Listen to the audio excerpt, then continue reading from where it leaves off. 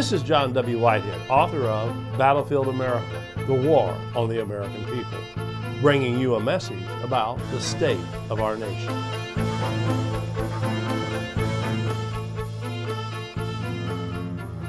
Author Hannah Arendt, a victim of the Nazi concentration camps, once wrote, and I'm quoting, "Never has our future been more unpredictable. Never have we depended so much on political forces that cannot be trusted to follow the rules of common sense and self-interest. Forces that look like sheer insanity if judged by the standards of other centuries." Unquote.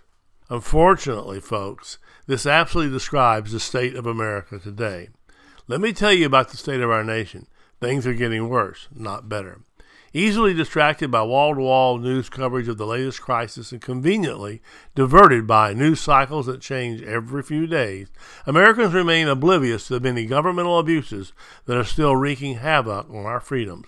Police shootings of unarmed individuals, invasive surveillance, roadside blood draws, roadside strip searches, SWAT team raids gone awry, the military-industrial complex's costly wars, pork barrel spending, pre-crime laws, civil asset forfeiture, fusion centers, militarization, armed drones, smart policing carried out by artificial intelligence robots, courts that march in lockstep with the police state, schools that function as indoctrination centers, and bureaucrats that keep the deep state in power.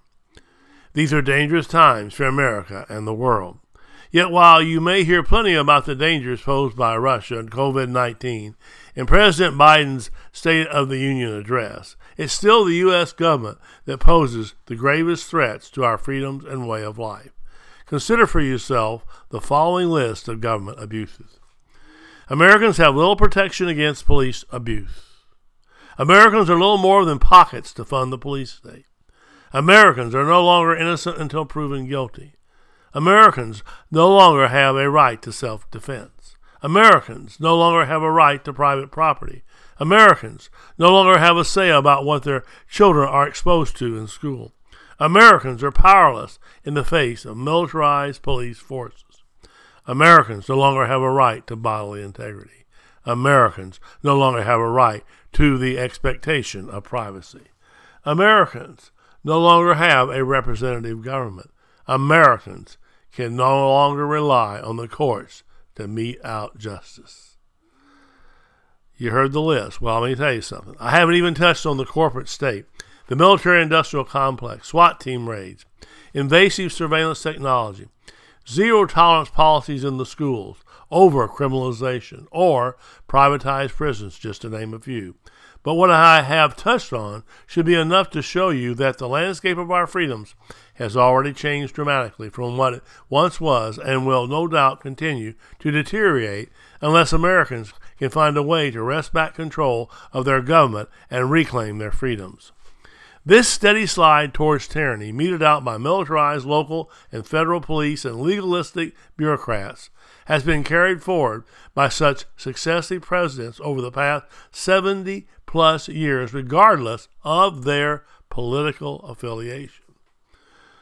The more things change, the more they stay the same. Big government has grown bigger, and the rights of the citizenry has grown smaller.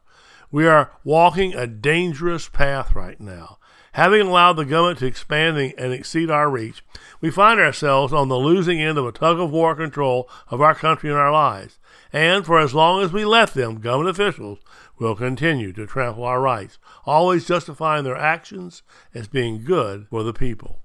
Yet the government can only go so far as we the people allow. Therein lies the problem. The pickle we find ourselves in speaks volumes about the nature of the government beast we have been saddled with and how it views the rights and the sovereignty of we the people. Now, you don't hear a lot about sovereignty anymore. Sovereignty is a dusty, antiquated term that harkens back to an age when kings and emperors ruled with absolute power over a populace that had no rights. Americans turned the idea of sovereignty on its head when they declared their independence from Great Britain and rejected the absolute authority of King George III. In doing so, Americans claimed for themselves the right to self-government and established themselves as the ultimate authority and power. In other words, in America, we the people, sovereign citizens, call the shots. So when the government acts, it's supposed to do at our bidding and on our behalf because we are the rulers. That's not exactly how it's turned out, though, has it?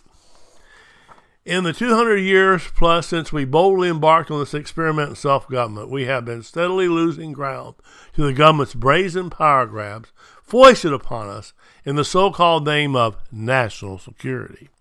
We have relinquished control over the most intimate aspects of our lives to government officials who, while they may occupy seats of authority, are neither wiser, smarter, more in tune with our needs, more knowledgeable about our problems, nor more aware of what is really in our best interests. The government has knocked us off our rightful throne. It has usurped our rightful authority. It has staged the ultimate coup. Its agents no longer even pretend that they answer to we the people. Worst of all, we the people have become desensitized to this constant undermining of our freedoms. We are fast approaching a moment of reckoning when we will be forced to choose between the vision of what America was intended to be, which is a model for self-governance where power is vested in the people, and the reality of what it has become, a police state where power is vested in the government. So where does all of this leave us?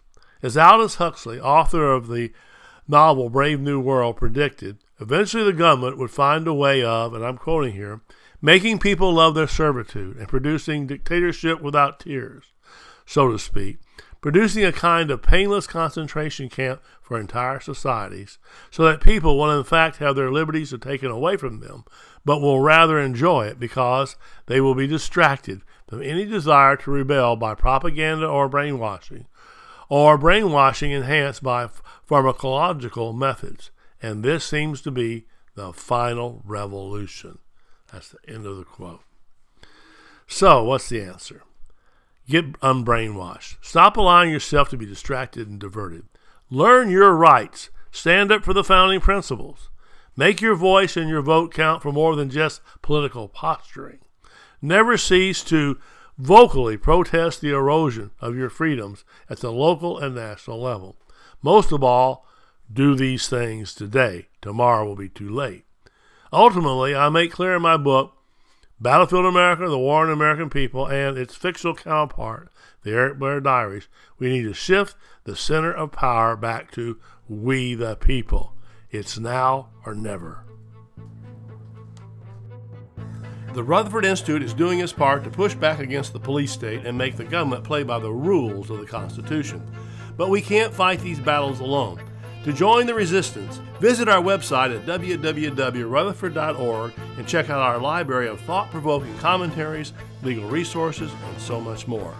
Subscribe to our email alerts and I will send you my weekly commentary, Rutherford Press alerts, and a weekly rundown of pertinent headlines and news articles to keep you apprised of the growing threats to our freedoms. And finally, if you are able, please consider making a tax-deductible donation to the Rutherford Institute by again visiting us online at www.rutherford.org or donate using PayPal. Your donation allows the Rutherford Institute to push back against the government's power grabs, corruption, and ongoing assaults on the Constitution. Together, we can make America free again.